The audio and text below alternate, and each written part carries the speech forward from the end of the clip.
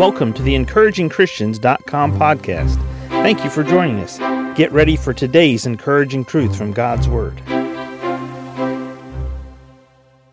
Mark 12:30 reads, "And thou shalt love the Lord thy God with all thy heart, and with all thy soul, and with all thy mind, and with all thy strength. This is the first commandment." Matthew 22:37. Jesus said unto him, "Thou shalt love the Lord thy God with all thy heart, and with all thy soul, and with all thy mind." 1 John 4:7.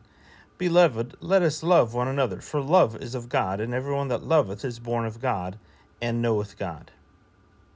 Deuteronomy 6:5. "And thou shalt love the Lord thy God with all thy heart, and with all thy soul, and with all thy might."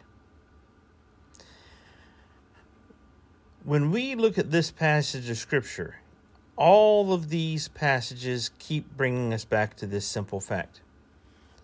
As a Christian, we are to focus on God, and we are to love God. We are to surrender ourselves, all aspects of our life, to this love for God. The love for God equals devotion. When we love God with all of our heart, with all of our soul, with all of our mind, with all of our strength, we are in harmony with God. We are in harmony with ourselves, and we are in harmony with the universe. In other words, we're in harmony with those around us, our spouse, our children, our co-workers. When we are focused on God and we love God in this manner, everything else falls into place because God is the center of our universe.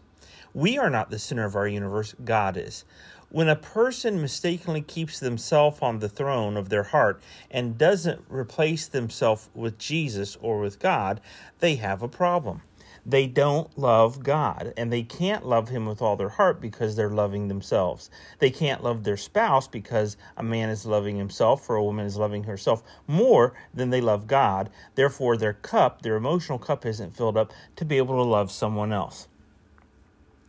When a person is self-centered and self sits on the throne, not only do they not love God biblically as we are directed in these verses of Scripture, then the result is they're not loving those around them the way they should.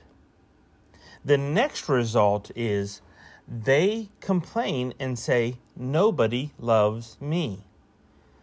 They will say things like, "God doesn't love me. If God loved me," fill in the blank.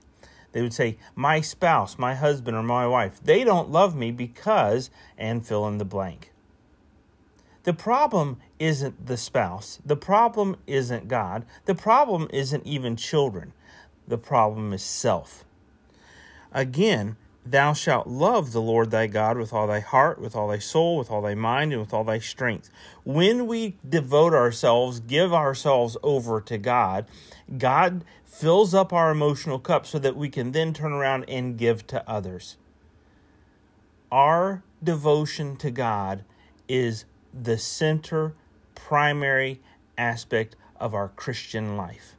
How are you doing in your devotion to God according to these verses?